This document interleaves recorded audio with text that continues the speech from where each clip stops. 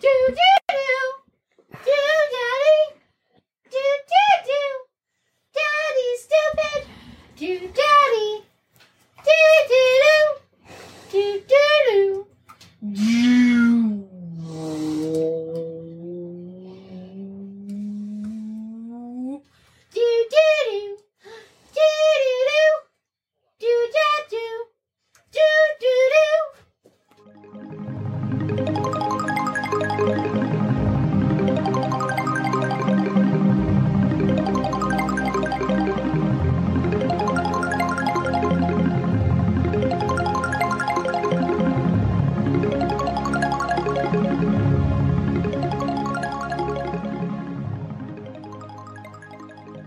Welcome to Curmudgeon's Corner for Saturday, June 19th, 2021. It is 2:43 UTC as we're starting to record.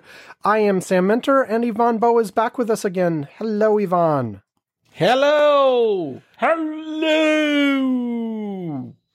So, we were talking before the show about the agenda, and we couldn't figure out anything. So, look, there are a bunch of stuff There were a bunch of things that happened last week. We acknowledge that, but they all seemed like things that were relatively small, and or we've talked about them before. And so if we've talked about them before, we're going to say, let's talk about Manchin and the filibuster and all that kind of stuff. How many times have we talked about that? Right. It's just like we weren't very excited about, the different things. Yeah. I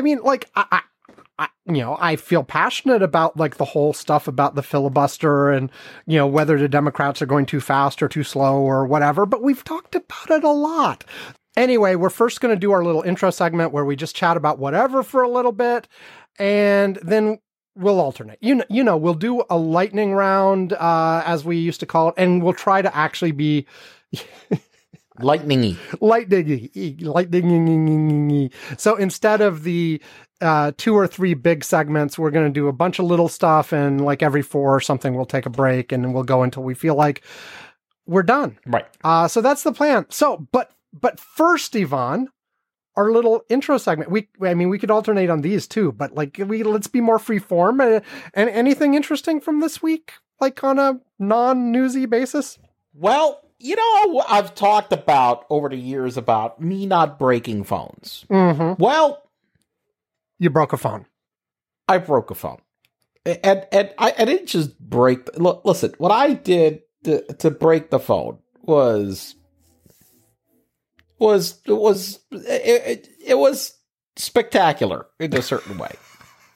I just don't understand how it just very quickly happened.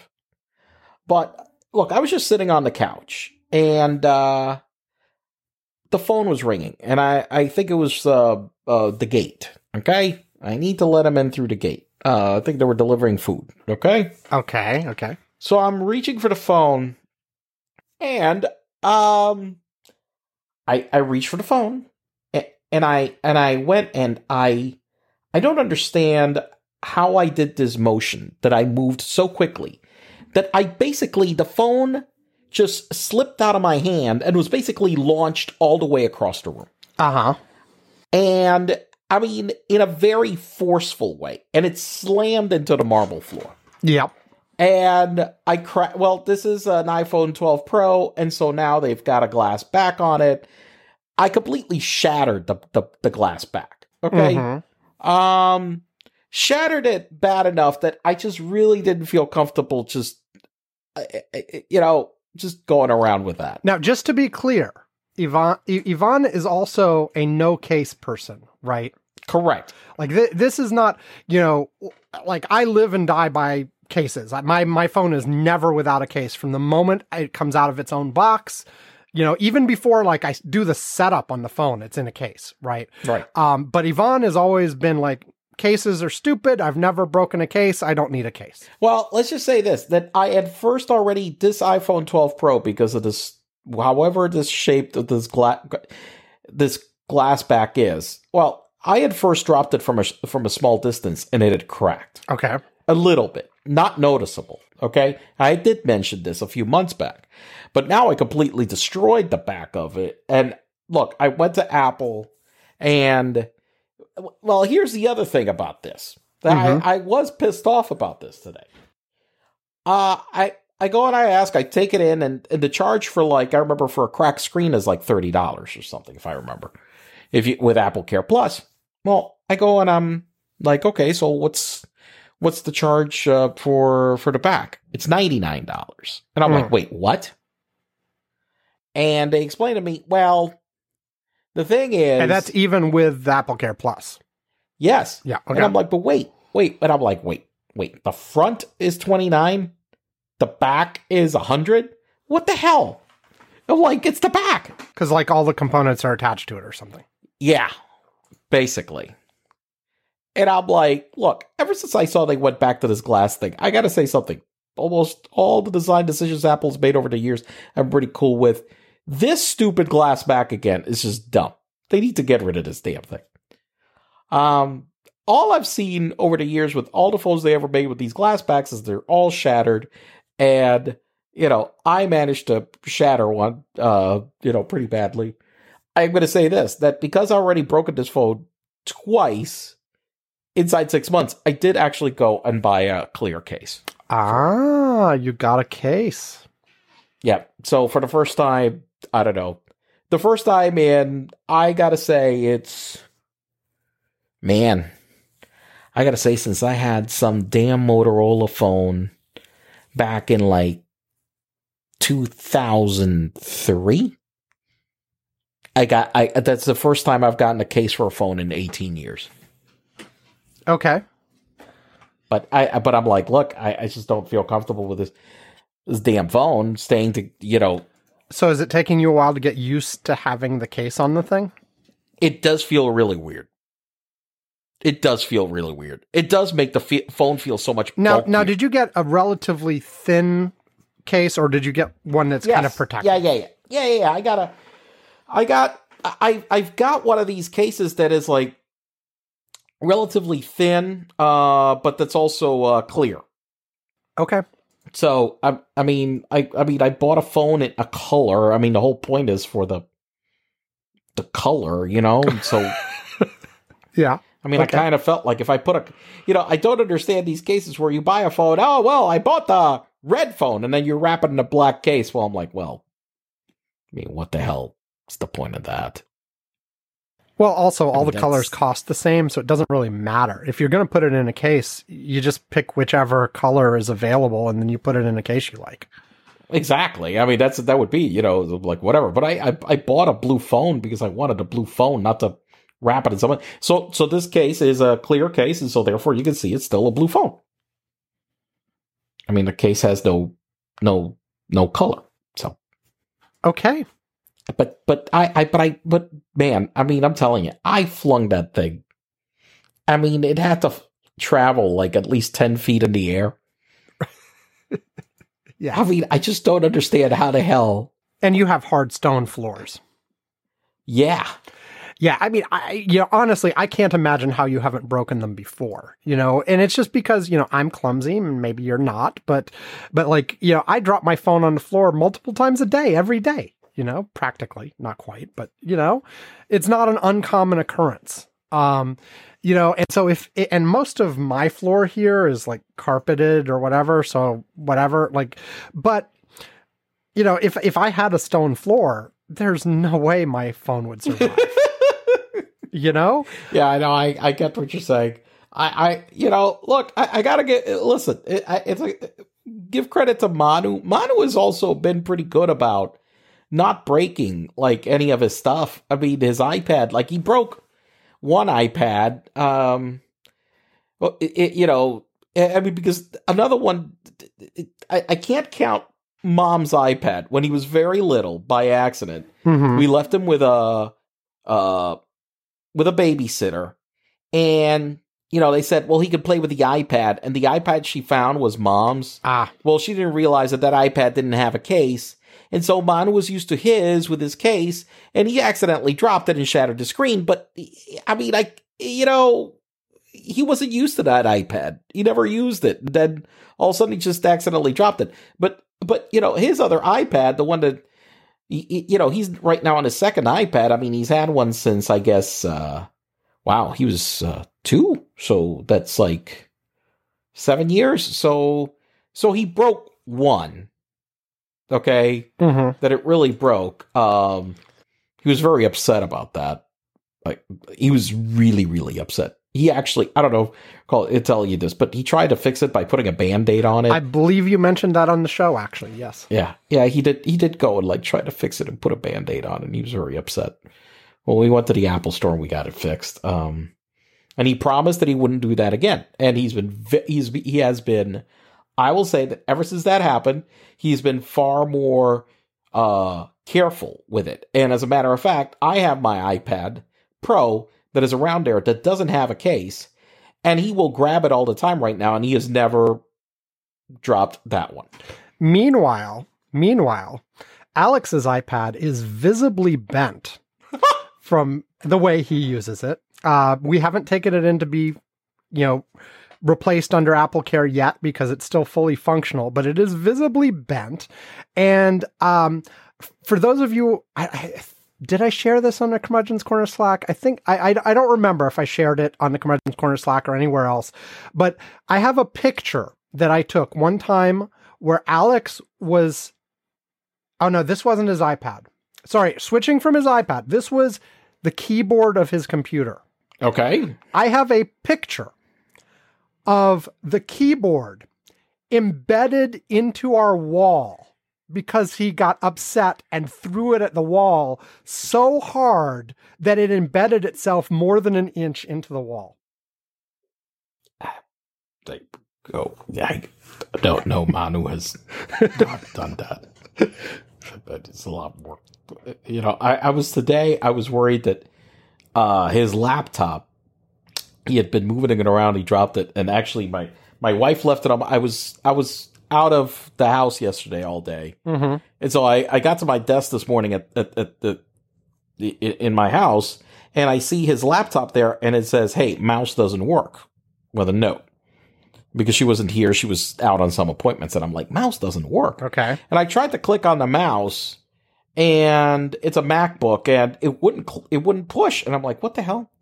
Well, I don't know. It's actually, apparently, it's some kind of software thing or whatever. I thought physically, man, did this fail? But I went online and I read, I'm like, oh, if this happens, just restart the computer. And I'm like, okay. And I restarted it and it was working perfectly fine afterwards. So, okay. So I thought he could have, I was for a second, man, he broke the laptop. I'm going to fucking kill him. But that was my first thought. But nope, he did. Nope. False alarm. Just a bug. Well, good. So there we go. Okay. What else? So I'm thinking of, do I have anything else but firsty in mind? From my side. I have something. Yes. I'm thirsty. Because he said but thirsty. Right. Anyway, anything else I have can go in the lightning round. Okay, all right. I don't have anything that, like, some exciting thing that happened this week that I want to mention. Well, here's one. Because it's a short story, and I'm not sure it was actually this week. It might have been 2 weeks ago, but it's just sort of, sad. I was in the kitchen, like making tea or something during the workday, and I look out the back window and I see a crow in one of the trees in our backyard. Yeah, I remember this. And then I realize, I'm like, what's that blue thing it's got in its mouth? Oh boy. And then I realize it's got a robin's egg in its mouth, and there's a robin dive bombing it, trying to protect the egg. So it must have just raided the robin's nest and was taking an egg out. And the robin was like trying its best to harass this crow and make it, put the Drop the egg. Well, I don't know if dropping it would have been the right thing either, right? But the robin was, attempted for 30 seconds or whatever, and then the crow's like whatever and flew away with the egg. Oh, well, that's... Oh, fuck. Well, that sucks. Yeah. Well, I still... Listen, birds are very defensive of... But are you sure he didn't chase him down? Because they don't give up that easily. Okay? Yeah, I saw the robin just sort of hanging out in a tree looking depressed later. So I don't know. I mean, maybe it could have chased it, but what was it going to do? How was it going to get it back anyway, And look, I mean, frankly, the thing is too, you got to remember on these things, the crow's got to eat too. I don't know. No, I get that. Well, but I went and I'm like, is there anything else the crow can eat other than eggs? But anyway, aside from that, I still remember this one time when I had my dog, like back about 15 years ago, that he found a little chick, okay, on the grass. There was a little bird, chick just on the floor. And him being a hunting dog, because the type of dog, he went to grab it. And I saw that he grabbed it in the mouth, and I'm like, no, let it go. So I opened the mouth to let it go and let go of the little baby bird. Mm-hmm. All of a sudden, dude, this bird, I can't remember what kind of birds, mama bird started hitting me hard on the head. It attacked me. And you're like, I'm trying to protect it. Yeah. So I had to run and this bird kept attacking me. I had to run to my door to, and like swat the bird away until it let me out of, stopped hitting me on the head. Because that's where it attacked me first. It went like straight for my head. Yeah, no, I understand that. They're very protective. No, they are. And look, I felt bad for like the next few hours, I'm like, that poor bird lost its egg. And, they can make several clutches per season or whatever. And apparently the survival rate is not great. And that's just the way it works, but it's still like, and you're right. Like the crow could eat something else. But, that's what was available. Like its own eggs.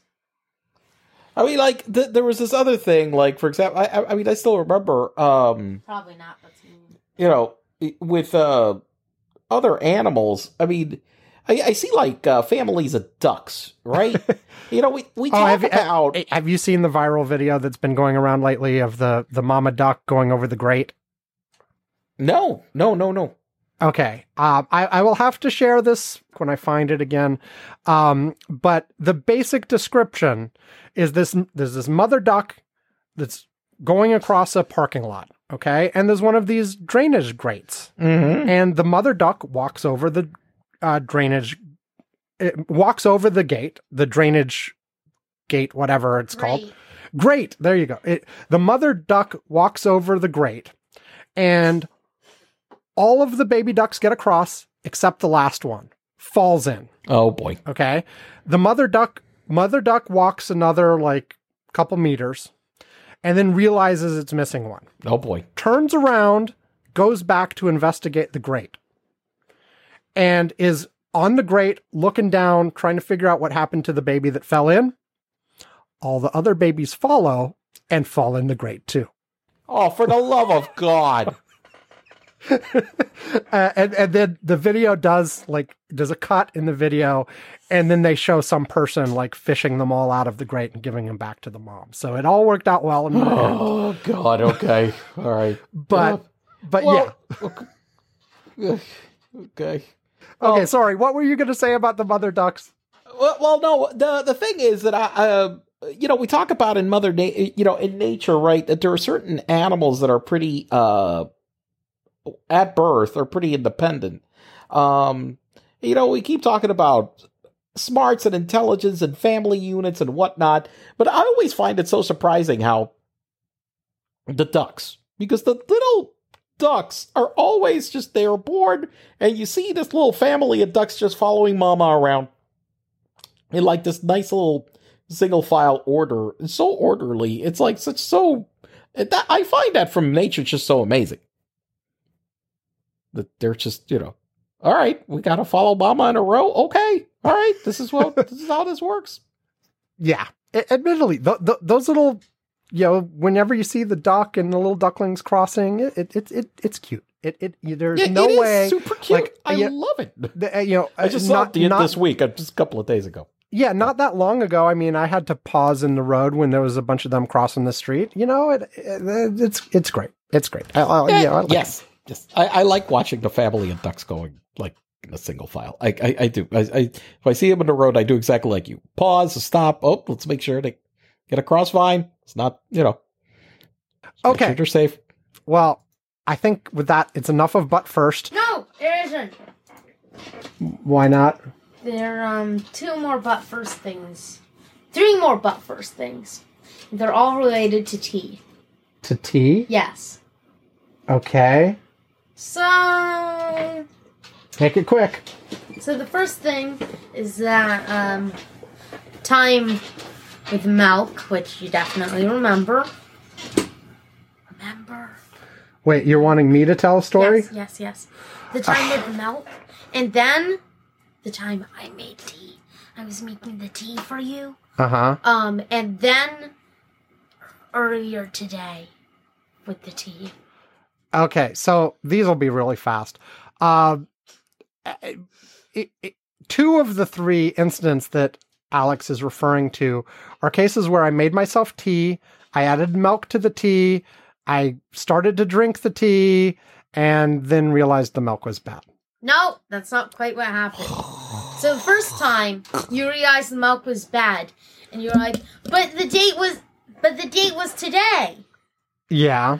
Or even yeah. And then... Or not yesterday. It had not expired yet, was the point. And then you're like... Okay. Then once you had it, you're like, Alex is right. Don't do stuff on the day it expires. There's a mom. And you're like, yes. And, you're all, bad. And then...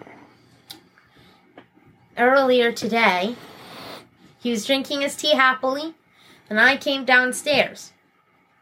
And I was like, also your tea looks weird. The milk in your tea looks weird. Yeah. And he was like, huh? And I was like, look, it's all splotching. He was like, oh. Yeah. Okay. At least the second time. Right after. The first time it was bad enough that the first time I took a sip, I was like gagging and spitting it out, and I was like, "Oh my god, what did I just drink?" The second time, I drunk half the cup of tea already before he pointed this out, and it was sort of like, okay, it was like on the edge, I guess. So. The other story about me making tea. Oh, and he decided that he didn't want me to own tea, so he's pre-made a bunch of tea, stuck it into a refrigerator for me to microwave it when I need it.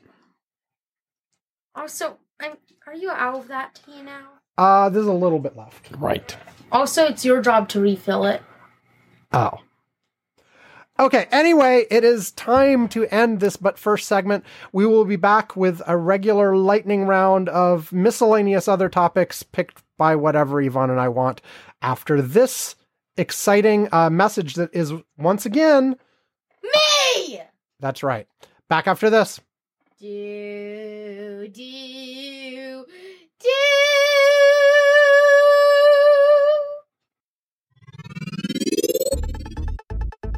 AlexandZilla.com by Alex and Dad. Gaming videos and more from Alex. Elementary school by day, YouTube by night. AlexandZilla.com. Alexandzilla is ALEXMXELA, and .com is period and then COM.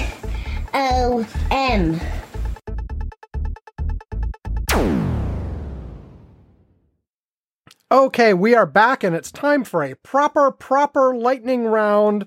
So, Lightning! So light and No. bright! And apparently loud? so Yvonne, why don't you start? Yvonne, why don't you start? Okay. Yeah, because I don't want to, because then I'd have to pick, and So let me, okay, hang on, let me think about this. Which one? And I went through all of this stuff. So, which one do we want to do first? Let's talk about Bye Bye BB. Bye bye, BB. Look, it finally, for real, happened. Yeah, he's no longer prime minister for the first time in forever. It seemed like this was never going to happen. I mean, for 12 years. Exactly. It seemed like it was never going to happen. We heard another election, and we were like, well, he didn't get a majority, and we're like, yeah, whatever. The other guys are going to make a coalition. Let's see what happens. And they actually did. And like we talked about a few weeks ago, it's a really weird coalition. It's got the left, it's got the right, it's got the center, it's even got it's got the left, it's got the right, it's got the center, it's even got an Arab party. Yep. It's nutso. And, I've got to think there's no way it's going to last too long, but it's like the only thing these people had in common was they wanted to get rid of Bibi. That's it.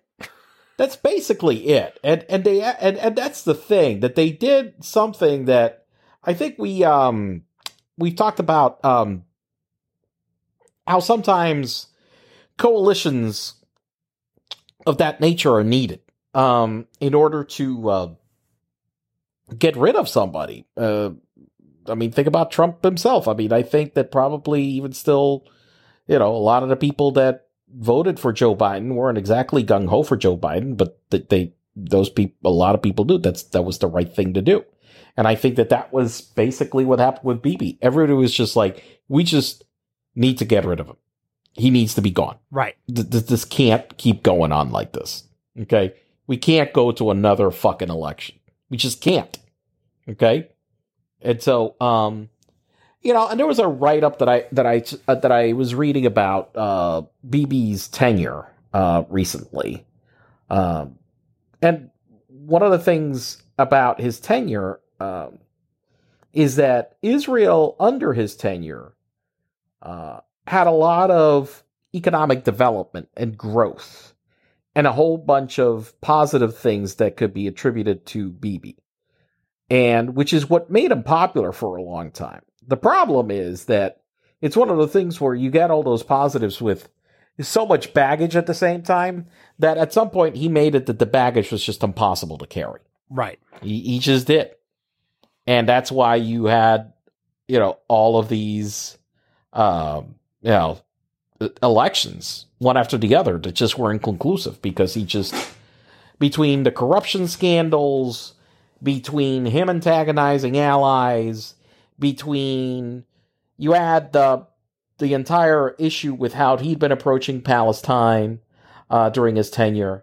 I think one of the relevant things that I saw to bring up about this is that, there was an election in Israel that got rid of Bibi. But one of the things, people had brought up is that there hasn't been an election in Palestine in like 17 years because whoever the hell is in charge, I can't remember right now what's his name, basically a suspended election. Abbas or whatever, right? Yeah, Abbas. He's had the election suspended right now for about 14 years. Mm-hmm. I mean, not exactly very democratic either.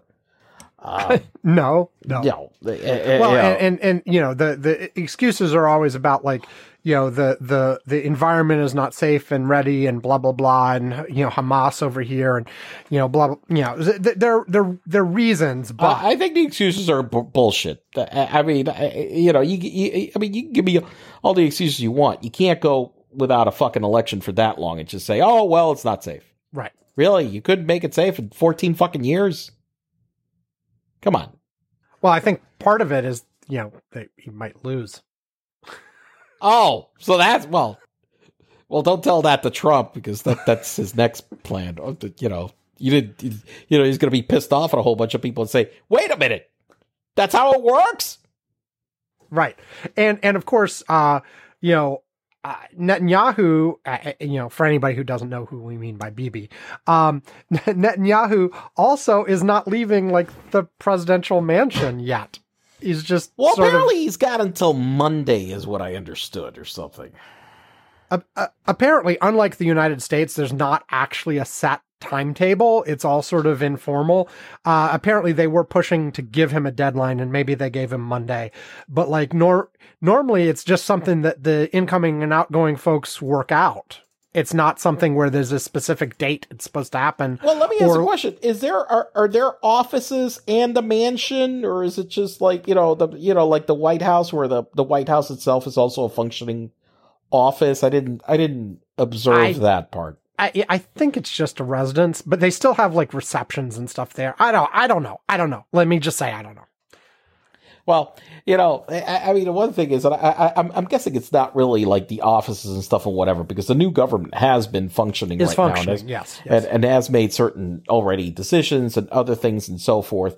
And one of the things I know that there have already been some skirmishes and some airstrikes related to this entire protest that was happening. And I don't know, but I was like, some of the stuff that happened, I was like, well, look, same shit, different government, some of the stuff doesn't change. But I'm hoping that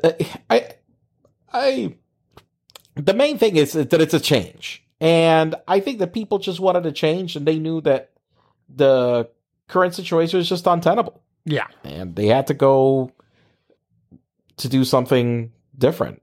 And so here we are, and hoping for the best at this point. Yeah, and officially the deal is this prime minister is prime minister for 2 years, and then the moderate in the coalition is the prime minister for the next 2 years after that. I find it hard to imagine coalition actually lasting years. It's just so the people making it up are just so different, and like I said, the only thing they really agree on is that Netanyahu had to go. As soon as they start having to deal with other issues, they're going to be enough people unhappy to sort of break the coalition. Now, Netanyahu, of course, is saying, we'll be back, and we'll be back soon, and blah, blah, blah. And so, they need to be very careful, right? Because if they... Well, that might be enough to just keep it together. That's one of the things. It's like, I mean, sometimes you wind up in these situations which are just a lot less than ideal, but but you're forced into it by the scenario, and that if you break apart, you get Bibi back, and maybe they're gambling on he's going to lose his court cases and end up in jail or something, and then it'll be safe to break apart and have a normal process again. I don't know, but it just seems incredibly unstable right now. So I don't have a lot of faith that it's going to last a long time, but we'll see, because like you said, they clearly didn't want Netanyahu. And right now, if the coalition fell apart, most likely scenarios, it goes back to Netanyahu again. Well, unless he winds up in jail. But anyway. Right. Okay. So that's Bibi. Okay, I picked. Your turn. And now I have to pick. Yes, you have to pick. Choose! Okay. My turn. So I've had something that I've had on our list for a few weeks now, because of something I heard on a podcast, and then has become a little bit more relevant because of some of this talk about the, critical race theory and people putting laws in place to keep teachers from teaching it and all this kind of nonsense, when they weren't doing that anyway.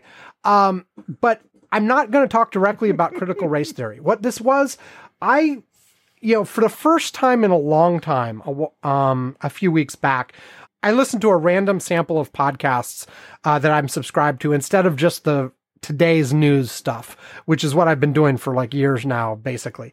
And something came on, and I apologize. I'm going to forget the name of the podcast, the name of the person interviewed, whatever. It was some conservative leaning podcast. And they were interviewing this guy whose name I don't remember either. And he was plugging his book or whatever about, like, I don't know, a coming American Civil War or some nonsense like that. Well, I hope it's nonsense. We're hoping it's nonsense. Sam could not remember it while recording, but the podcast in question was the May 10th episode of The John Batchelor Show. The name of the episode was The Relentless Church of Woke and What Is to Be Done.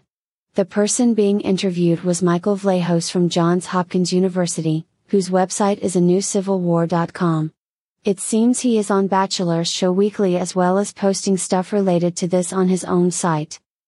Yeah, but the key thing that he started talking about, which really sort of opened my eyes a little bit, is his main comparison is he was talking about the 1619 Project and critical race theory and all of this kind of stuff versus sort of the traditional version of American history with, George Washington chopping down the cherry tree and the founding fathers and all this kind of stuff.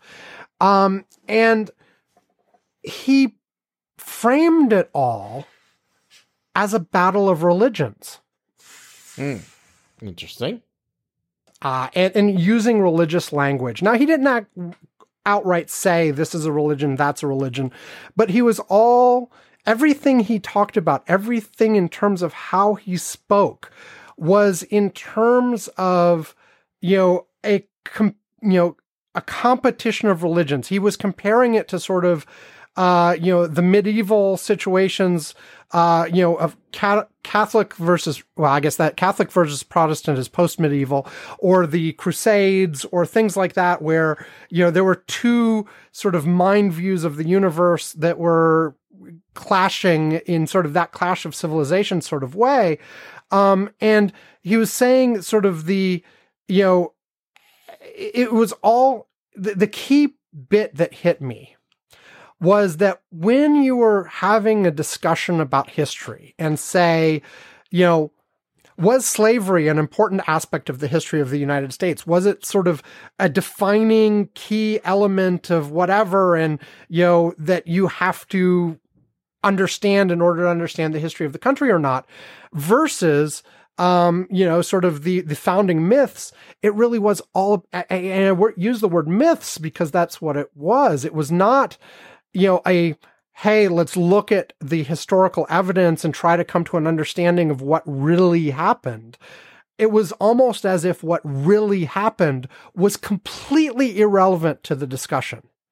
It was one set of myths versus another. So wait, let me get this straight. The facts didn't interfere with any of his opinions? No, well, because, he was describing sort of both sides of it, but the key element was that what mattered was that this view of, hey, maybe Thomas Jefferson wasn't, this amazing person because, oh, by the way, he raped his slaves.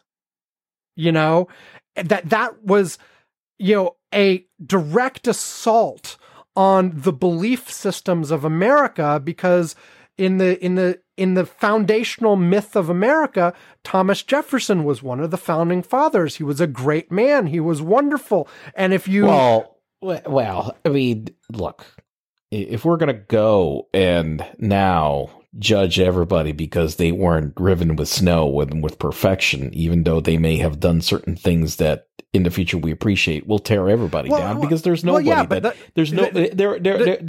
nobody can meet those standards. His point was that, if you actually are looking at things from a historical perspective, right, the truth is messy. Okay. Exactly. There are no true saints.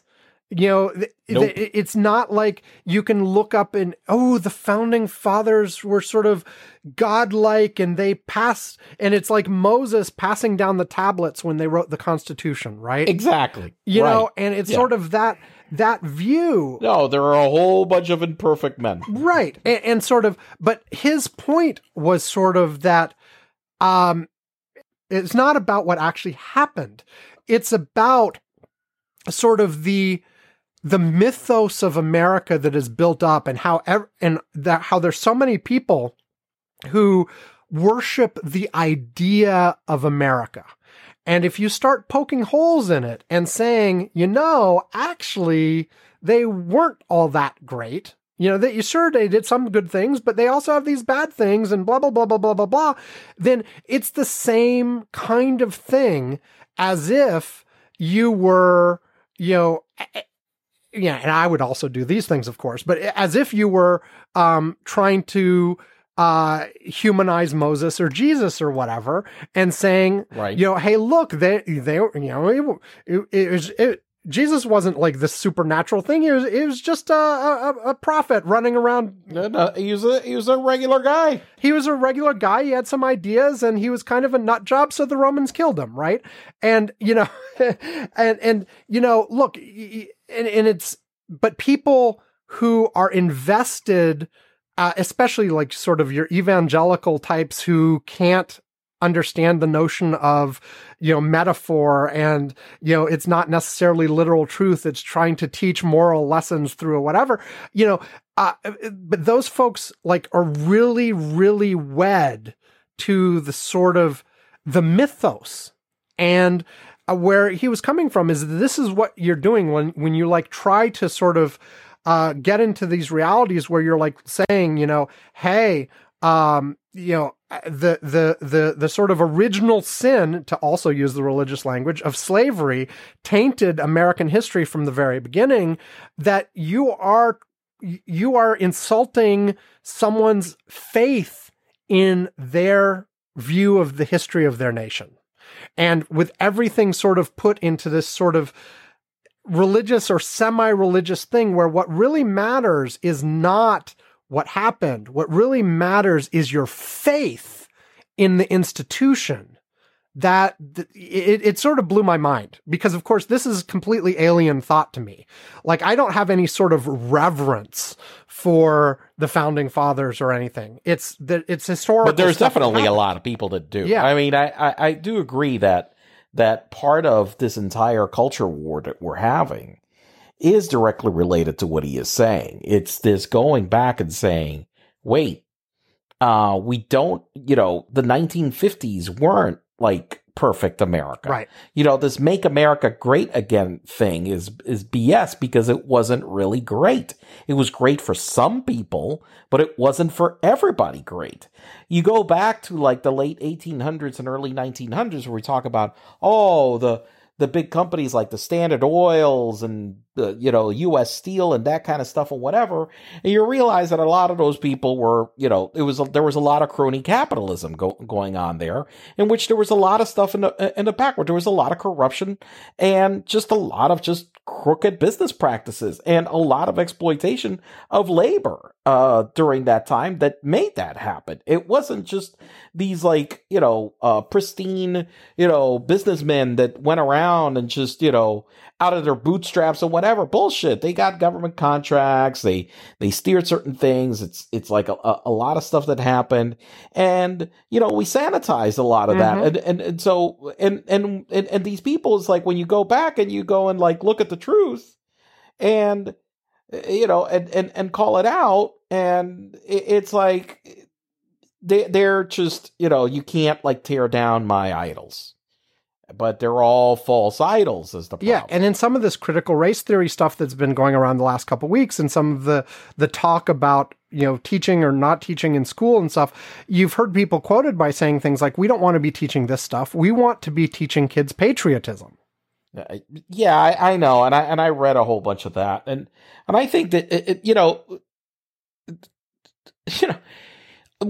a lot of imperfect men have regardless done good things. Yeah, I think course. The one thing is that you can't, my problem is that you can't just falsely idolize these things without looking at the warts of them as well and recognizing that we are imperfect beings, but we are capable of doing good things regardless. But just remember that it comes from people that aren't perfect. And I don't think that is a bad thing. The problem is that these people want these like false idols of perfection up there, and then don't want to like go and acknowledge the mistakes and the things that were done wrong. We're talking about the original sin of slavery. Look, the slavery thing isn't, I keep repeating, it's not just a U.S. thing. People seem to forget. I was having this discussion about this last week over remarks that the president of Argentina did that created a huge diplomatic brouhaha, where he went and he was in I can't remember, he was given a press conference with some other foreign leader, and I think it was from Europe. I can't remember who it was. And for some reason, he went into this remark and said, we Argentines, we came in ships, but the Mexicans came from Indians and the Brazilians came from the jungle. And holy shit, look, the shitstorm over those remarks has been just brutal, okay? Argentines by ships means that, look, well, we came from Europeans. We're just, whatever. But, these others are, whatever. They're, if you're from the, the others are trash. But the one thing is that, look, you got to remember that Brazil itself, the king of Portugal had moved his court to Brazil for a period of time during the Napoleonic Wars. Okay. And he was there. The biggest slave center in the Americas for a while was there. They were, the amount of slaves that were brought to Brazil was huge. And the racial repercussions to this day of that in Brazil, and the racism that is in Brazil as well because of this is very significant. And it brings those remarks, like the ones that the president of Argentina just said, because they are also very racist about that there. And so it's one of these things that the slavery in the Americas in its entirety is something that changed the America significantly. You significantly altered the history of black people from Africa. You brought them here, and then what you did is, even to today, treated them for the most part as second-class citizens. It's a massive thing. Oh yeah.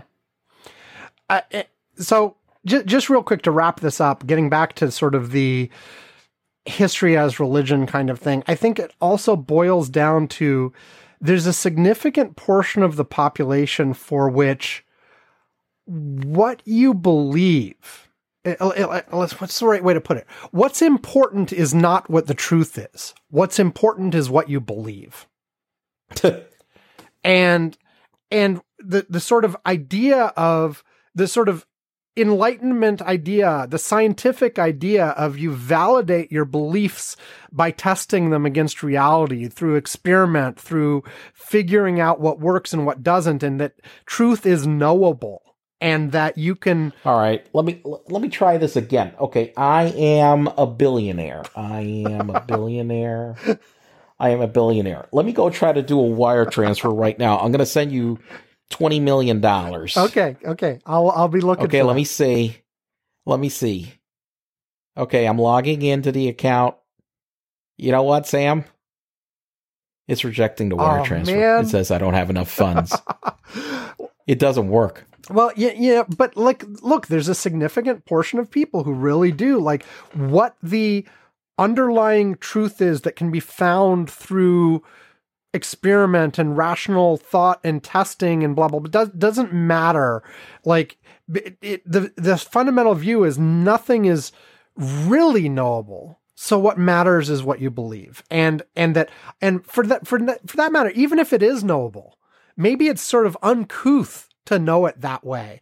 Because if believing things a certain way will lead to an outcome you like, then it's better to believe that than to not believe it, even if that thing is false. to an outcome you like, and by that outcome you like me, it means that, hey, this white America that you still like, and and it's like none of this other people exist. Let me give a less charged example, right? I mean, sort of a fundamental version of this is, if you think that the only way to get people to behave is to tell them if they don't behave, they'll go to hell. Is it better for people to believe in a hell, regardless of whether one exists or not? Is it better for people to believe in hell anyway, even if it doesn't exist, if it makes them behave well? I don't believe that that's good. No, I think that is ridiculous. I think that making up fake stories as to why people should behave, it's this whole thing about how we, society in general engendered these fears in children in order for them not to do certain things, like masturbation was evil, or like you're going to get, whatever is going to happen to your hand. Don't do that, or all of this bullshit. And then we transfer these inadequacies into people for the rest of their lives. Then we transfer this guilt into their head for the rest of their life over things they shouldn't be guilty about. They make themselves not comfortable with who they are and what they are. Mm-hmm. And so I just, to me, I find that all of this stuff, all it's shown really in history is that it's done more harm than any good to anybody. Well, and tying it back to the critical race theory stuff, I mean, some of the arguments I've heard people make explicitly on TV about this stuff is you can't be teaching people about this stuff because then they won't think as positively about their country and will be more divided. And it's like, okay, man, but you have to, in order to get past something, you have to recognize the truth of it. Like, just exactly forcing it into the closet, to use another thing that ties to other issues. Yes. Forcing things into the closet does not resolve an issue. It doesn't. It makes it worse over time. So you can't, the problem of race won't go away by ignoring it. You can't sort of just wish it away magically. Hey, stick your fingers in your, no, I don't want to hear about this. I don't want to hear about how, things have been unfair to minorities for hundreds of years, blah, blah, blah. I don't want to hear that. No, that doesn't help anything. Nope. But, there's a huge group of people who that's their fundamental sort of take on these things is, I don't want to, I don't want to hear that stuff. I don't want my kids to hear that stuff because it sort of makes it bursts the bubble of the little perfect world we want to believe in. Well, I'm sorry. Your bubble needs to be burst.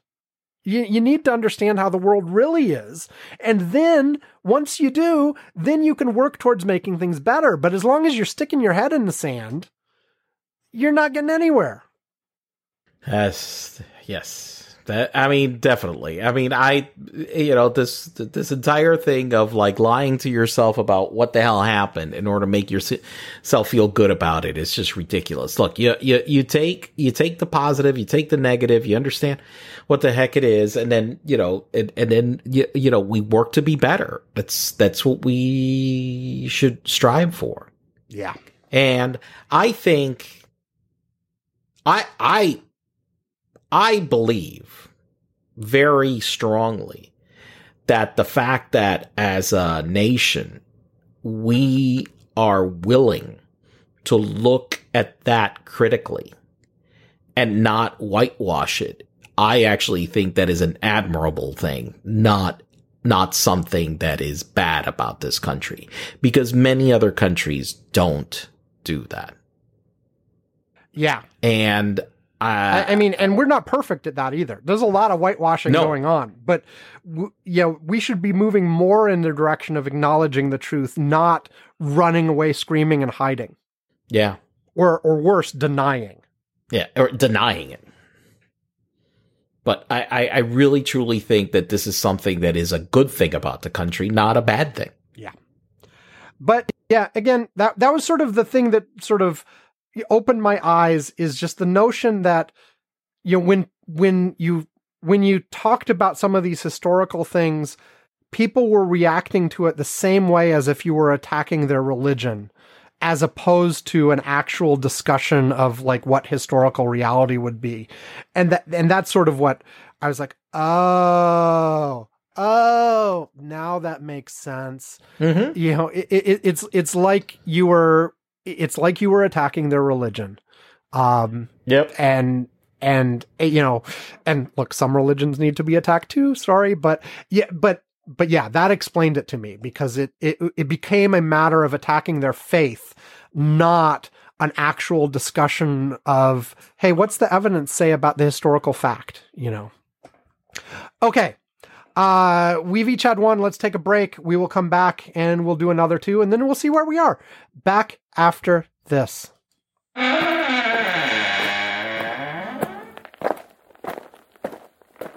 Ready for the test, Dracula? I'm ready, Frankenstein. Then let us begin. Creepy Classic celebrates the classic horror and science fiction films from the silent era through the 1960s, and retro TV horror from the 1950s to the 1970s. Visit creepyclassics.com for all your classic video needs. And when you buy something, tell Ron that the curmudgeons say hello.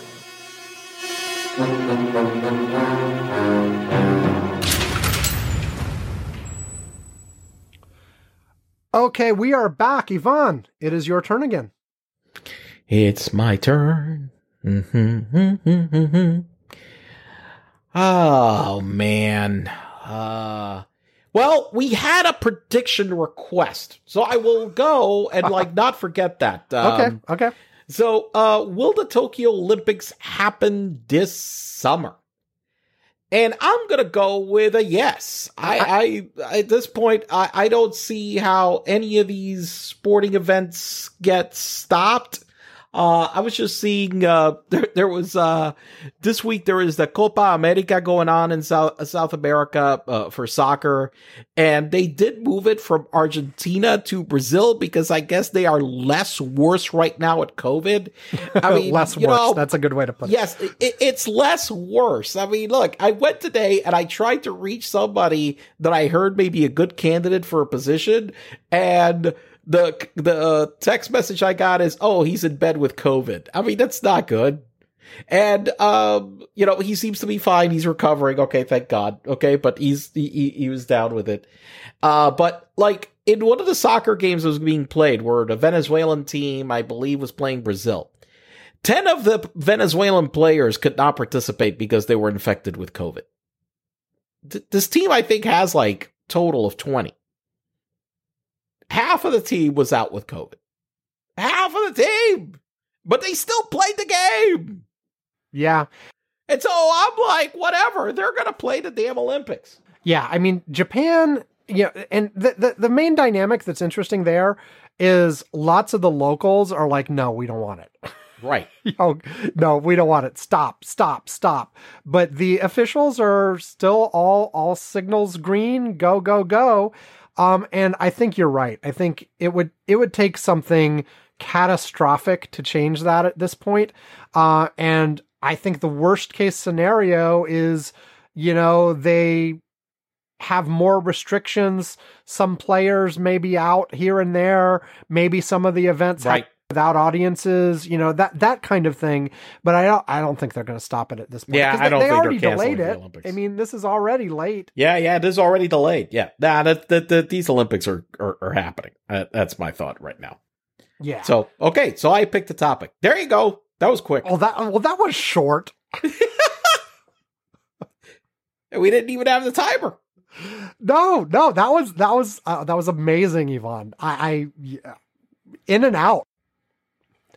Okay, so I guess it's my turn. Yes.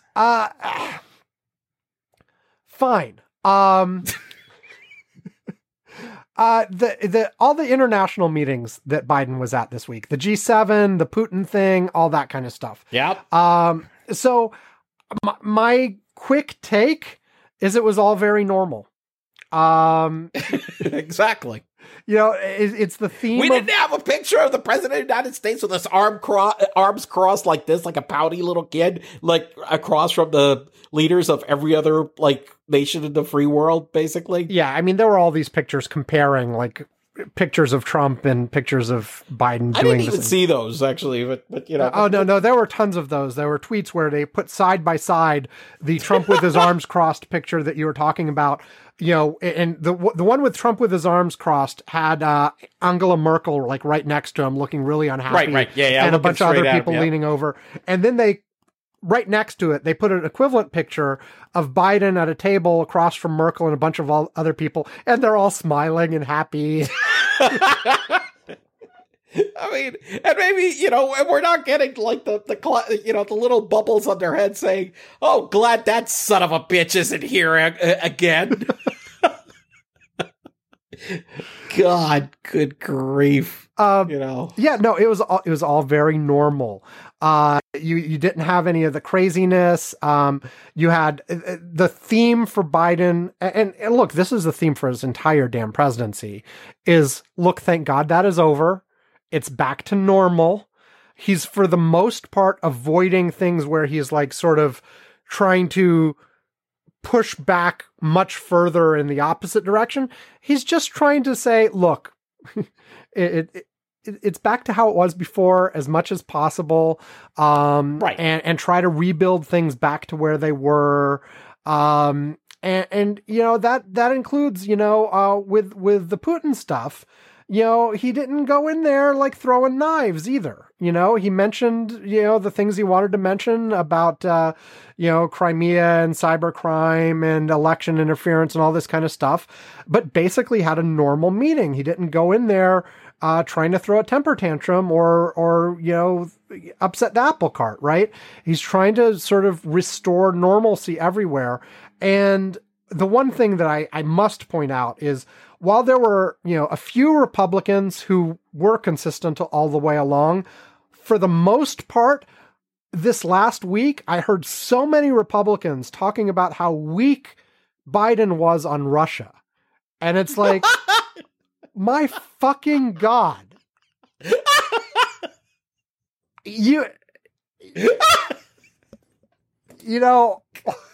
Look, okay, like I said, there were probably one or two Republicans who consistently also criticized Trump for his position on Russia.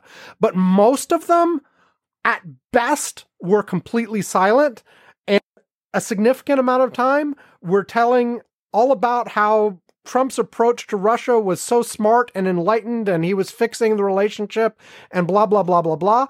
And then these same assholes come around and they're all going like, oh, Biden's letting Putin kick him around and blah, blah, blah, blah, blah. Really? Yeah. Right.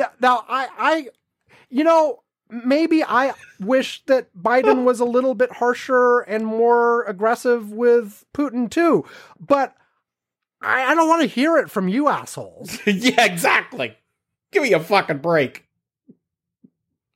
I mean, these motherfuckers were all around like before. It's just like, yeah, Trump, whatever. And I mean, come on, give me a fucking break. Yeah. Look, I think that it was very important to have this meeting because I am fairly confident that the message was pretty clear to the Russians, especially in terms of cyber attacks and other things going on. Okay. I think it was important to deliver a message in person regarding to that. Mm-hmm. Okay. And it seems that Biden did deliver that for sure. Well, and as usual, we don't really know what happened in the behind closed doors session. Right. But we know that was a topic that was discussed. Yes. And I am pretty sure that right now, basically not, having Trump saying, oh, he told me it wasn't them and I believe him. Is a much better, it's definitely to have what Biden did is 10 times much better than that approach at this point. And so, I think it was important for him to meet with him directly and just to display, you know what, we're not fucking around. We know what the fuck you're doing. And, you know, there will be consequences. And I think that's, from what I'm understanding, that's part of the message that was relayed. And so, you know, and I think delivering it in person was important. Yeah. Especially when we were in the face of all these cyber attacks that were going around and a whole bunch of stuff that were going around that we know that the Russians have been a party to them.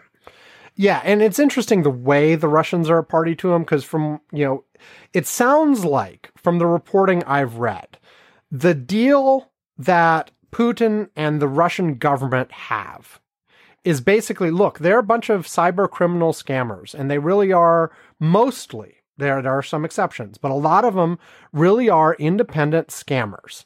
But Putin's basically said, hey, look, as long as you're only attacking these guys and not us, we'll leave you alone. Exactly. You know, go do what you want.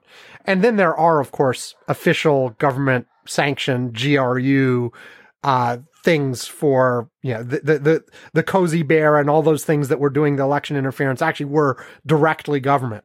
But a lot of these things that are, you know, sort of the what you call it pipeline and the meat packers and all these things that happen. Right. It sounds like, and you know, it's hard to know what the truth really is, but it sounds like this isn't necessarily Putin sitting in his office saying, go attack the pipeline.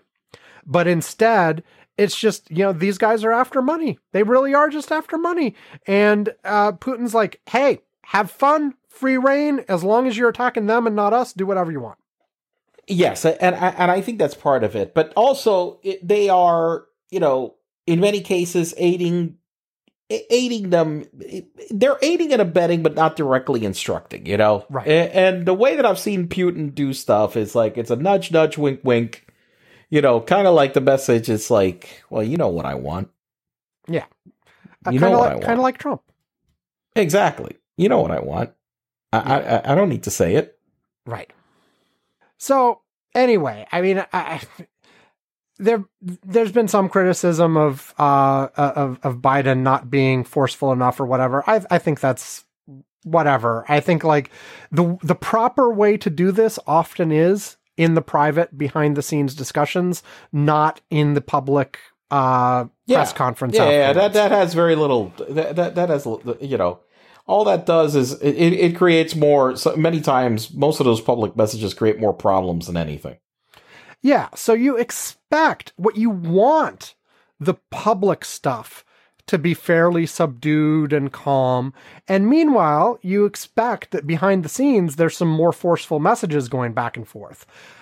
Whereas Trump's approach, and like a lot of his people loved him for this, is, you know, everything right out in the open. There's no hidden layer there. Like Trump's just, you know, he's chummy with the folks he wants to be friends with, which happen to all be dictators. And for the people he doesn't like, which happens to be most of our allies, he just is in open disdain all the time. And yeah, that's not how diplomacy is supposed to work. You know, and people like, maybe you could criticize that about like, hey, well, being wide open about that, at least that's honest, right? Well, no, like keeping the public level of things calm while working out differences privately actually helps keep issues from exploding. That's been my experience. Yeah. No, I'm with you on that approach. Okay. Anything else about these foreign things? I forget what prediction we made about what country Trump would actually visit first, but I think I mentioned Germany and Merkel. Not Trump. Biden. Trump. Biden. Well, I believe Biden visited first Canada or Mexico, which is the first thing I think I predicted one of those. Did he? I thought this. No, this was his first overseas trip. No. He had. No? Or was it first meeting with one of those leaders? He had met with... I think you may be right on meeting with. This was his first overseas trip. Yeah, but first trip. But I think he met with them first, but it was... Yeah, but that wasn't our prediction. Yeah. Our prediction was where would he go first. Yeah, trip. Yeah. And it was the UK, you know, to see Boris. I mean, it was to see the whole G7, but because Boris was hosting it, it was, you know... Yeltsin? No. Oh, Johnson. Okay, that guy. Okay, yeah. Yeah, oh, that is his name, right? He is a Boris? Yes, he is Boris, too. Yeah. Is he Russian? That explains everything, Yvonne. Now this all ends up!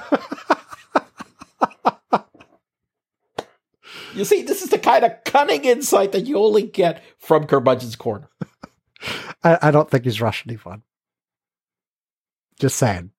I mean, but he's Boris. I mean, come on. Where the hell he get that? Where the hell he get Boris from anyway? Who the hell is called Boris? Who names their kid? I woke up today and I decided, hey, I'm going to name my kid Boris.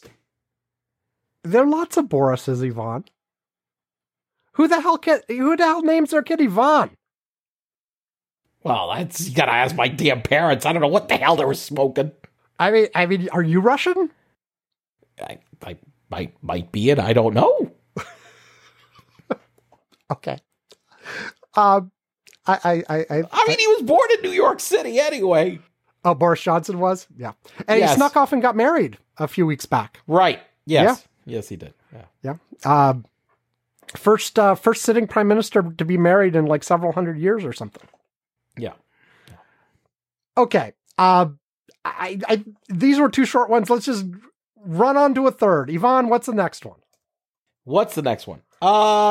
SCOTUS. Okay. So SCOTUS came down with a few decisions this week. Mhm. And there seemed to be, what was well, there was an article that came out about the fact that it seemed like, Alito was super pissed. Yeah. About the decisions. Because basically he didn't get his way. And he was just like really a pissy idiot. It seems. But look, the first one, look, we've been going round and round about the Affordable Care Act, worried about it, whatever. Well, you know what? It came down, even with 6 conservative justices, it wasn't even close. It was 7-2. Yeah. And they ruled, if I remember correctly, they ruled on standing, though, not the merits, but still. Correct. Yeah. They ruled on standing. They said, you know what? And I think that what you're seeing from that and from other decisions is basically, they don't want to touch believe, it. Even if they think it was bad policy, they don't want to touch it. It's not just beyond they don't want to touch it. It's what I keep seeing is this, look, we're not the legislature. This was legislated. It's the law. And you know what? We're not going to fuck with it. Yeah. Pretty much. That's it. Which actually is kind of a conservative position on what the court should be doing. Right. I think if you remember, John Roberts actually said this in a speech in the last couple of years, where he said, and he kept feeling that cases kept being brought up because of a lack of legislation, because people weren't legislating, and then they were wanting almost like the Supreme Court to take the place of our legislative branch. And he had been really pissed off about that. And I keep thinking, what I keep seeing with these, especially with this is not the first time that we've seen this lack of standing, be brought up again. It is like, you know what? No, this isn't this isn't our purview. This really, you know what? You guys want to change this? Legislative change. Leave us the fuck out of it. Mm-hmm. And so, and I think that, there was a similar issue also with the other decision that I think was there, where there was this decision on, what was it? Catholic. It was a Catholic charity that basically based on here it is. A Catholic group refusing to vet same-sex couples as foster parents in Philadelphia. And basically the decision also wasn't a new decision. It basically left precedent in place. And Alito was like raging about it because he was just like, why the fuck didn't we just meddle in this damn thing? And so I don't know. And I think that what you saw there is that the decisions were, I mean, there were 7-2. I mean, they weren't even like close, but it seemed like what some people were speculating is that you're seeing a split inside the conservative group in between, Alito and Gorsuch and some others in like one small camp versus a whole bunch versus Roberts with this other group in the middle, and then you've got the liberal wing, and that's what basically they have been talking about. I want to give it to you at least a little bit, Yvonne, because when we were talking about the various Trump Supreme Court nominees as they were coming up, one of the things you kept saying is Trump and the conservatives here that are picking these justices may feel like they're going to get in and they're going to overturn the apple cart and immediately the ACA is going to be gone, abortion's going to be gone, this is going to be gone. And you're like, I think it won't be that simple. Because, some of these justices have a more libertarian streak. Right. Some of them tend to, once they get on the court, be a little bit more accommodating than they seem like beforehand. And so far, it's kind of worked out that way. We've got some important cases relating to abortion and stuff coming up next year. We'll see how they go. Right. But one of the things is, Trump specifically said out loud, like, he was appointing people to get rid of the ACA. He was appointing people to get rid of abortion, etc. He was not shy about this. Right. But man, when you get a decision on ACA 7-2, I mean, it's not even close. Well, and hell, for that matter, he was like, I'm appointing these Supreme Court justices so they can overturn the election for me. How'd that work out? The same, but by the same margin, pretty much.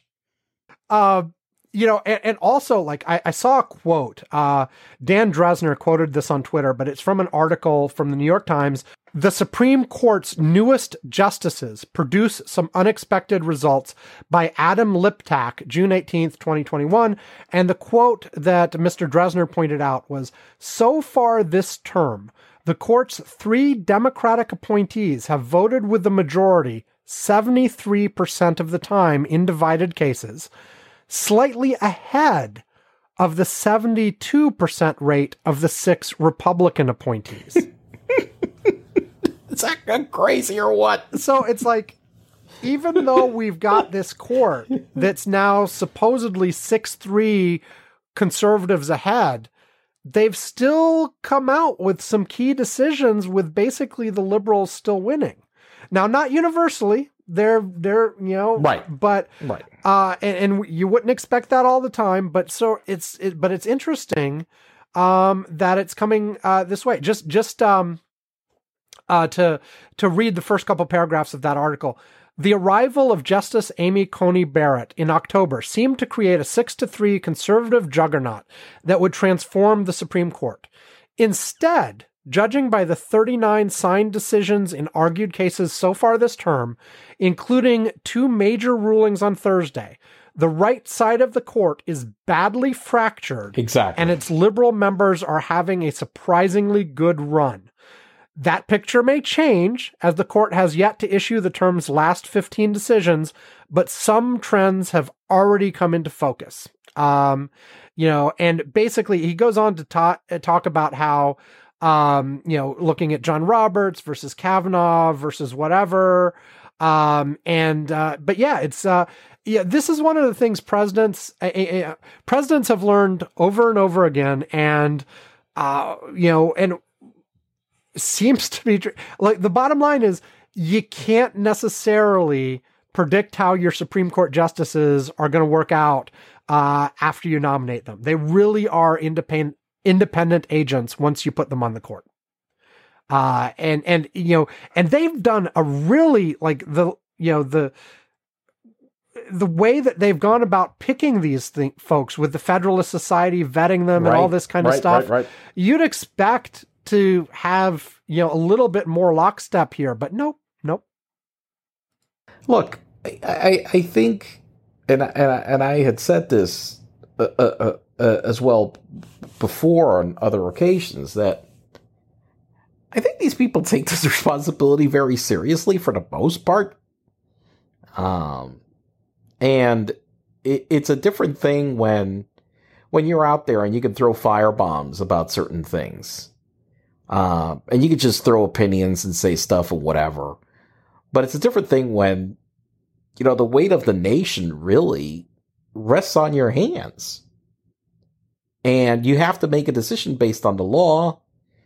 And I think that changes how people work and react. I know that I've seen that before. You see, especially with a lot of politicians, sometimes, some at least, on the campaign trail versus how they are when they are actually presiding or leading. Right. That they change the tone because they realize that, on the campaign trail, I can throw all the grenades I want, but, up here I'm trying to, work for everybody, or I'm supposed to be anyway. Yeah, just the same way that Trump pivoted once he got into office. Except Trump, okay, but, He grew into the office. He understood the magnitude. And yes, right. Uh-huh. Okay. No, but I joke, but I think you're right.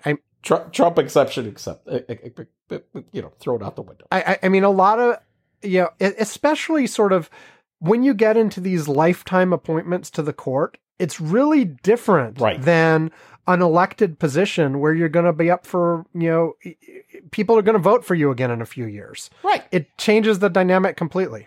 Yeah, you're not up for election in 2 years or whatever. I mean, this is your ticket. You're here until you decide you don't want to be there. Right. Yeah. So there's the usual sources of external pressure are gone. Yep. Yep. I mean, maybe there's still other sources of pressure. I mean, and as the old quote goes, the Supreme Court justices do read the newspaper. They are aware of the context. Oh, of course. But, they don't have the same kinds of, they're not going to get reelected or somebody's going to do whatever, like you said, their ticket is punched. They're good for life. Yep. They get a pension too. Now, having said all that, again, the fact that the liberals have had a good string doesn't mean that's going to continue. We could get some cases. No. Obviously, and I mean, I do expect definitely there will be cases and certain things that will, that obviously we will not be happy with. But I think that, and I can't think of them off the top of my head, but I feel like there've already been a few we're not happy with. But we have been, as we pointed out here, we've been pleasantly surprised a few times, and that's fine. I'm okay with that. Yeah, now there are a bunch of conservatives. Okay. Exactly. Yeah, there were a bunch of conservatives going around and look, this is, look at all those liberal scaremongers talking about how the entire world would go to hell if Kavanaugh and Comey Barrett were approved. And, look, now they're getting what they wanted anyway. Okay. Look, given, what Trump was saying about his nominees, about how they were picking them. Was there? I don't think the fact that we've had not as bad a result so far is necessarily a reason to think the warnings about the possibility were out of line. Oh, I mean, I think it was reasonable to expect that totally, 100%. It's just the fact that you didn't get the worst result, doesn't mean that the concerns weren't valid, especially given what these people were saying that they were for. Yeah. So, I mean, that's the whole thing. I mean, you read the record, you saw what they said they supported. I mean, of course you had a right to be concerned. Yeah. Okay. So my turn again? Yep. So there was this article by ProPublica last week where they got their hands on a bunch of billionaires' tax returns.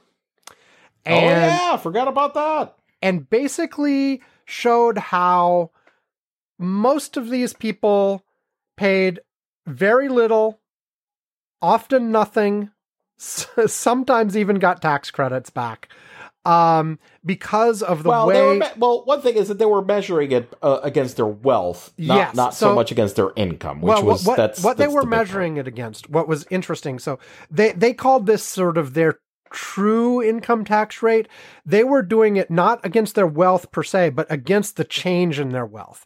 So like they were using, like if they were worth X billion the previous year, and let's put actual numbers. Let's say they were worth 50 billion one year and 100 billion the next year. Now they were saying that's equivalent to a $50 billion income. Here's their income tax rate as compared to that $50 billion. Which of course, the way that the tax structure is currently written, like if you have holdings, whether they be stock or real estate or anything like that, you don't get, it's not income until you sell the asset. At that point, you get your capital gains on the difference between what you got it for and what you sold it for. It's not just, hey, your stock was worth 50 billion last year and 100 billion this year, so you had a $50 billion income. That's not how it works, but that's how they were doing it to try to say, well, effectively that's how much wealthier they got year over year. That's kind of income-y.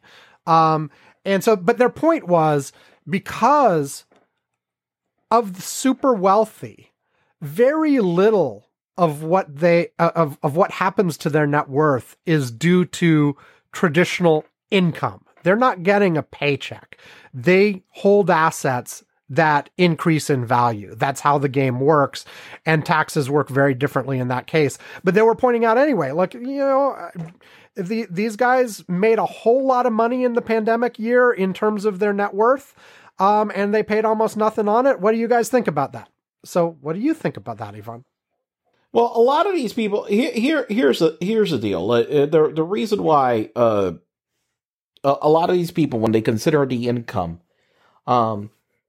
they're looking at the cash instead of the assets. Is I still remember 20 years ago when the .com bubble blew up. And I knew a ton of people that wound up owing taxes on some stock gains that they did, that they basically had no money to pay for it, like in 12 months, because the rest of their holdings were just completely wiped out. Right, because they didn't withhold the tax amount at the time they sold the stock. And they didn't but it's not just that. It's not just that. It's what happened is that, look, maybe the stock was at 100. You sold, 10% of your holdings, but then the stock went down to 0. You took that money, you spent it. You didn't withhold the tax, but then the stock turned worthless next year. Right. Okay. So there was nothing more to sell, so you could, cover the taxes. Okay. Yeah, just to be clear, though, in that situation, when they'd sold the stock they did sell, if they'd kept aside 30% for taxes, they would have still been okay. But lots of people didn't do that. They would have, right? But and sometimes they wound up under withholding, which was a big problem. Okay, right. But that's one of the reasons why we try to stick to income instead of derived taxes instead of asset taxes, because that gets tricky. Okay. Asset values go up and down. So, 1 year, and some are more liquid than others. And some are more liquid than others. And so that's what we've stuck with that. But I mean, just one of the traditional, arguments against sort of a straight up wealth tax is, forget your billionaires for a second. Let's talk about, someone who someone who is now retired, has fully paid off their mortgage. Their house is the only asset they have. Right. Right. Right. They don't have an extensive income coming in. They have very little in savings, but they've got a house that they bought 50 years ago that is now worth a ton of money. If you start taxing them on the current value of that house, they have nothing to pay it with. They might have to sell the house to pay that tax. Well, if you tax them more, because you're paying property taxes still on the damn house in most places, those are cheap. Well, I know you're still paying property tax, but I'm saying, if you add a wealth tax on top of that, and there's an argument against that. If you add a wealth tax on top, yeah. And so, but the one thing is, look, but here is this, but the strategy that they were pointing out that a lot of billionaires do, which I've used, but not as extensively because I'm not a billionaire, okay? But in certain times that I've had certain assets that appreciated in value, they're doing basically what I did with some stock that went up in value a lot, is I didn't sell it. I just borrowed against it, okay? And so one of the things that people like Elon Musk or other people is that they have these huge lines of credit against the stocks that they use for their spending, and so they're not selling it; they're borrowing money, okay, from their massive asset base. And what happens is that because they're borrowing money and then they're putting it in business, and they've got all these write-offs, so they wind up with losses, and so therefore they wind up not paying taxes. Okay, right. And so that's basically what you saw that all these people are doing. And look, the key to ProPublica piece, one important part of the ProPublica piece that they pointed out too, is they were pointing out that these people were paying very little in taxes, but they were not saying that this was illegal or anything. This is all perfectly legal. The questions they're bringing up is there something wrong with how we structure taxes that allows this to happen? Because intuitively, we think, if you're looking at the richest couple hundred people in the country, they should be paying a lot, right? Right. And they're not. And I think here's the one thing that you've got this issue that we have right now where, look, if you got paid, instead of like being a guy like that makes all his money because you're Elon Musk, okay? And so you're getting paid mostly in stock, right? And your stock is soaring or whatever. If you're, say, a guy who earns, say, I've met people like this that maybe make $1 million, $2 million, $3 million a year in W-2 income, you're paying 40%. I mean, it's almost, the deductions available if you're earning it straight up in salary are zero. None. I mean, you're paying the top tax rate unless you start getting creative with incorporating and doing some other stuff and whatever. I mean, you're getting hammered, okay? And there is almost nothing that you can do. What I did here, and I thought was a sensible thing that should be introduced, is aside from, it's not a wealth tax per se, but it's more of a surtax on assets above, basically a billionaire surtax. Mm-hmm. Because what the argument is that most of the people that are able to do this, if you take our tax returns and you actually break out who the people that are able to do this, it's a relatively tiny number of people. Right. I mean, I said the top few hundred people in the country. That's actually kind of close. I mean, we're not talking about millions of people here. And that these people have trillions in assets. And honestly, the reality is that, hell, you know what? Create a billionaire surtax. Just, all you're doing is that these people with their assets above a certain amount, they have to pay. And also make it more difficult for them to be able to transfer this as generational wealth. That estate taxes do actually have to get paid. Mm-hmm. I think those are the two things that could be done. Michael Bloomberg, who was on that list as well, who didn't pay, percentage-wise that much, one thing, that he pointed out in his release was, guys, I know, but, you guys notice I did donate like $1 billion to charity, right? Which he could write off, okay? Most of us can't, but it's like, I did, he was like, can you guys count me that I gave $1 billion to charity? Does that count for anything? But still, I mean, in terms of the size of his wealth versus how much in tax he paid, yeah. I mean, listen, any of us in the last year that have significant assets tied to real estate, stock, and whatever, the reality is that most of us made some significant outsized gains, and we paid zero tax on. That's a reality. Because we haven't necessarily sold it. Right. Yeah, because we didn't sell any of it. And so I think that's, this is something that now eventually, because we're not multi-billionaires, and we're going to at some point sell this stuff and, have to pay the taxes fully on it. And I think, but a lot of these people, they probably don't, because this is like not necessarily for generational wealth. But I think, well, like you said, you keep spending off a credit line, using that as collateral. The base wealth doesn't go away at all, and then you pass it on to your heirs. Exactly. Yep. And so I think that there are ways to address it, and I think it needs to be addressed. What's his name? From Omaha. Oh God. Warren Buffett. Berkshire Hathaway guy. Warren Buffett. What he said is, look, yep, that's the numbers. I've said this before, and I publicly said it again, that this needs to change because I think it's not fair. His example is always like, my secretary pays more taxes than I do. And he said so flat out. Yeah. He's been one that has said so flat out that it's not fair and that it needs to change.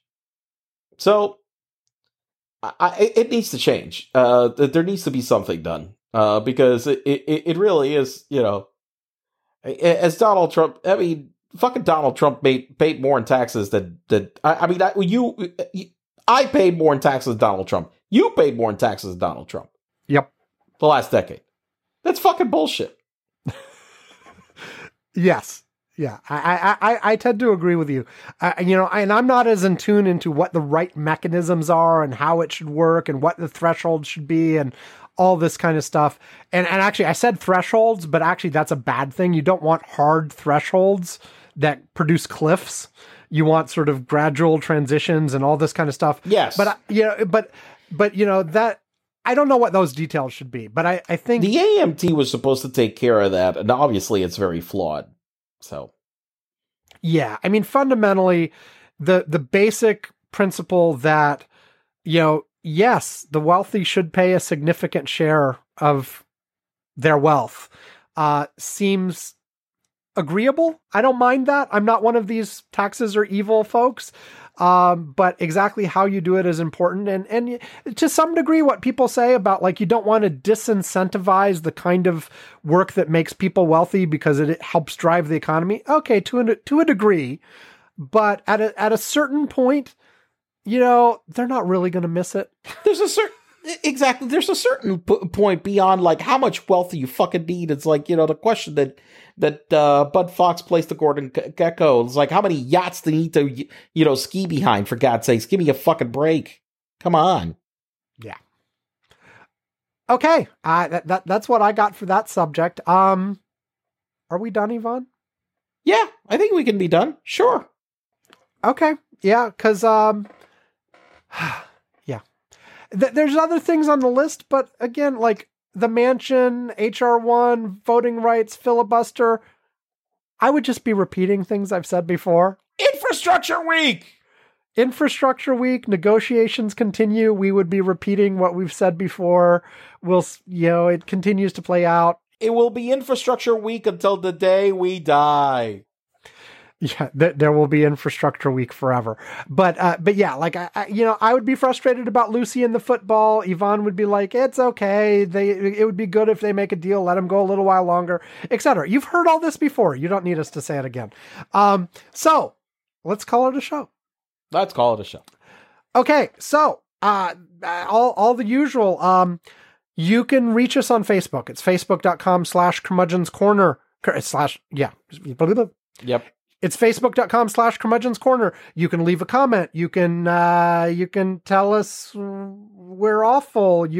But more importantly, you can share it with friends that you think would enjoy the show.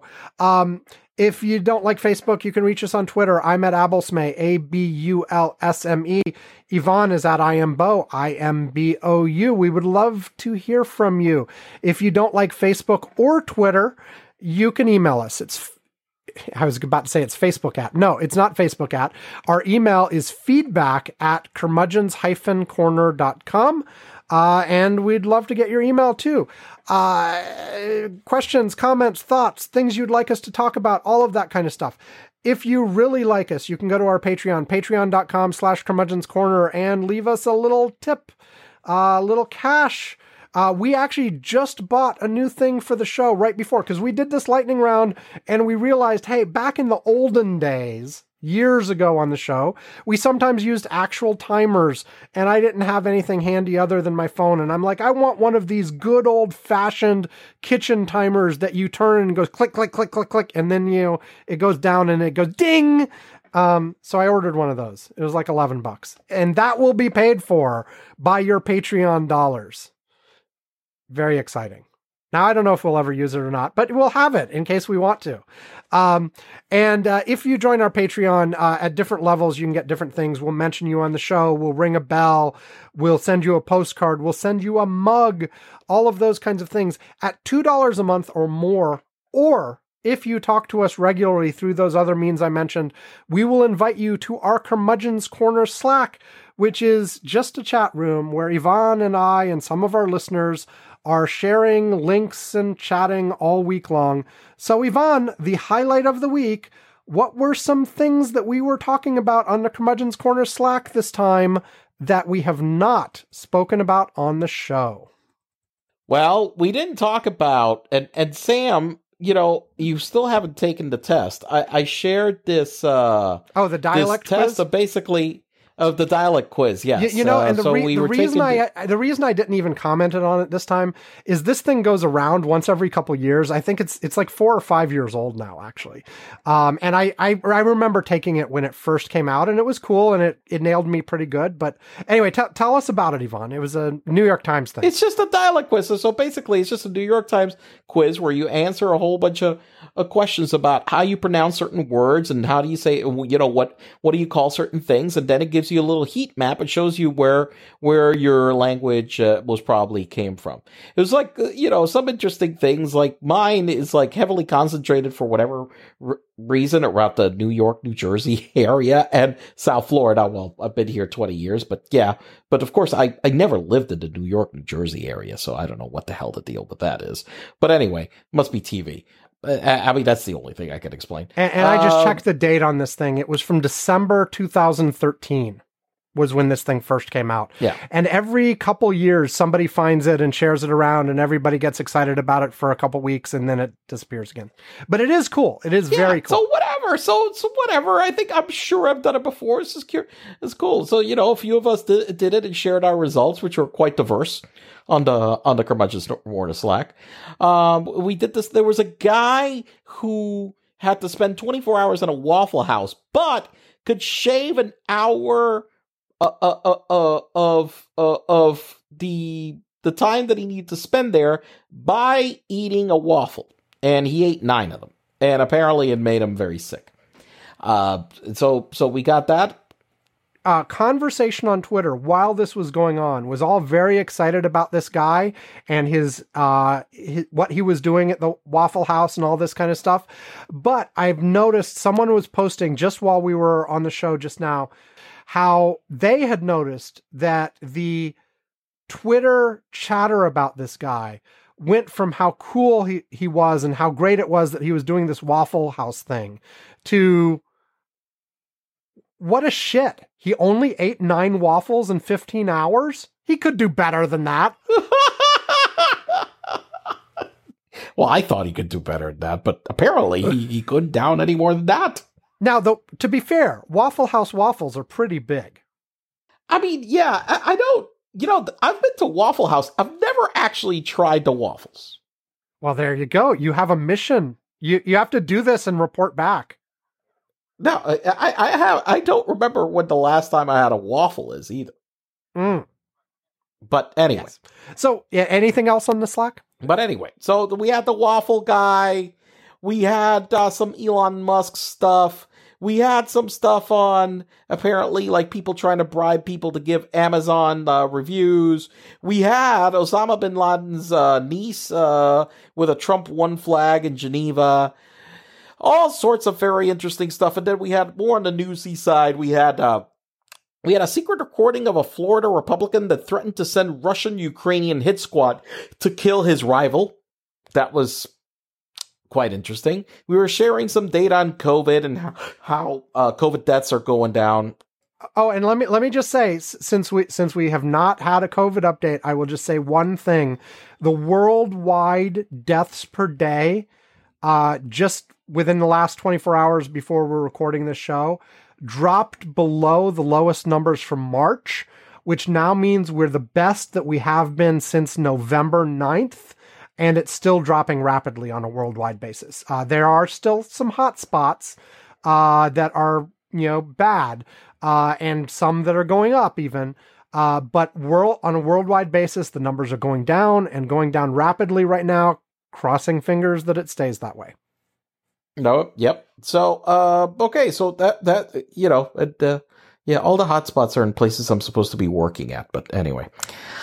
But for the most part, anyway, not all of them. But there was an article from South China Morning Post where basically they were publishing in South China Morning Post is a newspaper based out of Hong Kong, and they published that the BioNTech SE COVID-19 vaccine triggered substantially higher levels of antibodies compared to Chinese-made Sinovac vaccine. And as a matter of fact, part of that study said that if people take Sinovac, they may have to take a third dose, okay, in order for it to really work. So that was the thing there.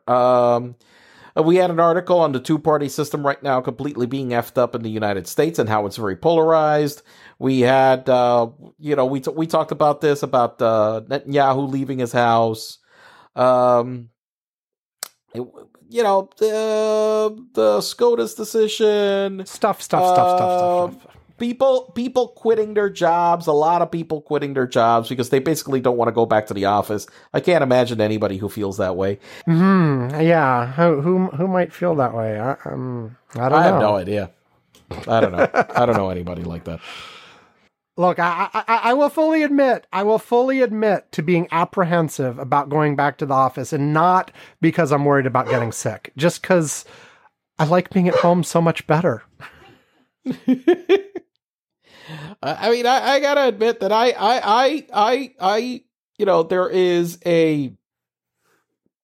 I'm on the fence about that. I definitely, I don't have an office to go to, but if you ask me about, do you like working at an office?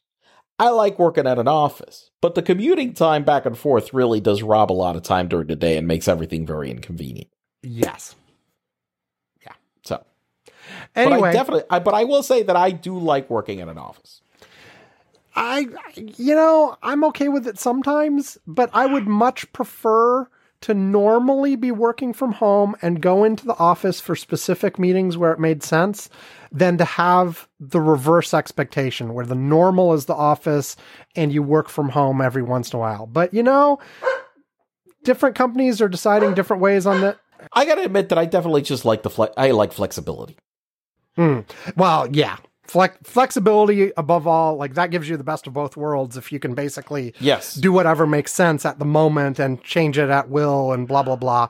Exactly. And in your situation also, like this does not apply to me. Your job involves travel and you love the travel. At least you used to. I don't know. And you probably miss it.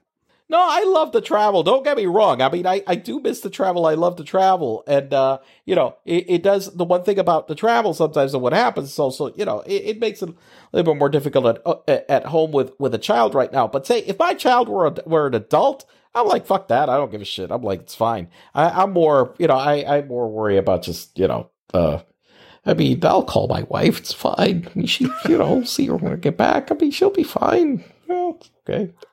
But, baby, kids grow up so fast. I mean, God, Manu's getting so big. Yeah. Okay, and with that, we are done. The usual last couple things. If you have friends who you think might like the show, please tell them about it. Please encourage them to listen and give it a try. And, hey, everybody, have a good week. Stay safe. Have an excellent time. And we will talk to you again next week. We're out of here. Goodbye. Bye-bye. Later, Ivan. Bye. Bye.